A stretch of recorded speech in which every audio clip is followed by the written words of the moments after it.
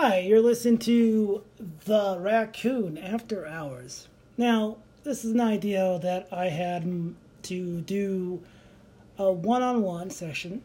The fox is not in the hen house, but she will on her one shot after hours.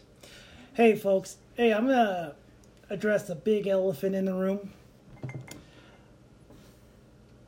Yeah, we have this coronavirus going on, and I want to tell you a story that this morning I thought of.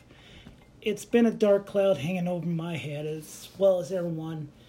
And first of all, thank you to the grocery man and women working at the stores, the truckers, the mailman, and especially the nurses and doctors, just stressing over this stuff, man.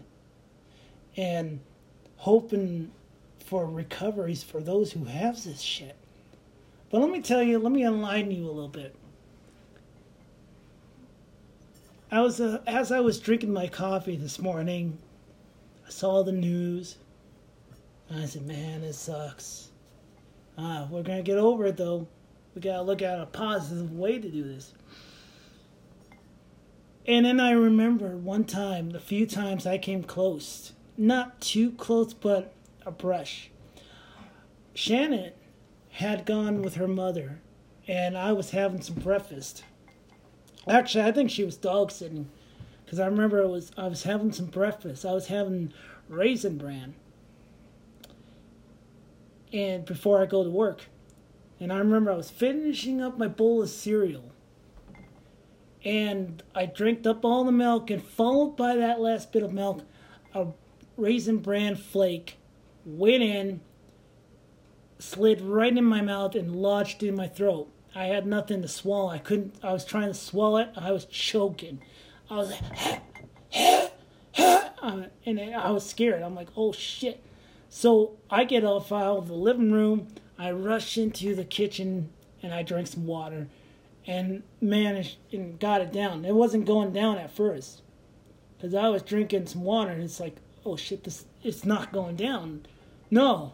Like when you're choking and you got a solution and the solution ain't helping, you kind of get your mind gets a little panicky, but it finally washes down. And I'm thinking, that would be a shitty way to die. Having Shannon come in and see me choke to death, blue face, and when they asked what was the cause of death, he choked on a fucking Raisin Bran flake. That would be a shitty way to die. In the obituary, folks, there are shittier ways to die. And I would not want to go out that way, folks. Here's another thing. I was in the new apartment. Got done taking a shower. Damn cat trips me. I catch myself, and I was inches away of hitting my head on the toilet bowl. That would be a shitty way to die. So, folks, you gotta look that, hey, this is a new thing. And honestly, I think this popped its ugly head in 2003 in, correct me if I'm wrong, I probably am. I think Afghanistan. And then it reared its head again in China or somewhere, if I read correctly. But now this is the biggest it's ever been. And we will get over this. And we're stronger than this goddamn virus. Because people, we always find a fucking way to get over shit. The Depression era. People are out of work. People are homeless. People are just living on scraps. We got through this. And I'll tell you what, we'll make this podcast just to make some laughs.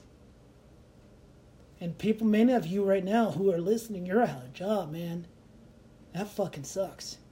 But you're going to find a way to survive because that's what we as human beings do. We're a social creature. But we will find a way to get over this shit. So, don't worry. We are humans and we learn how to survive. So, just giving you my 2 cents on this shit.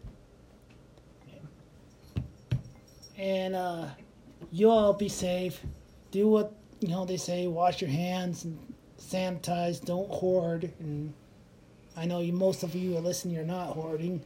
And if you are a hoarder, well, fuck you for being a selfish bitch. No, hey guys, have a good one. You're truly out.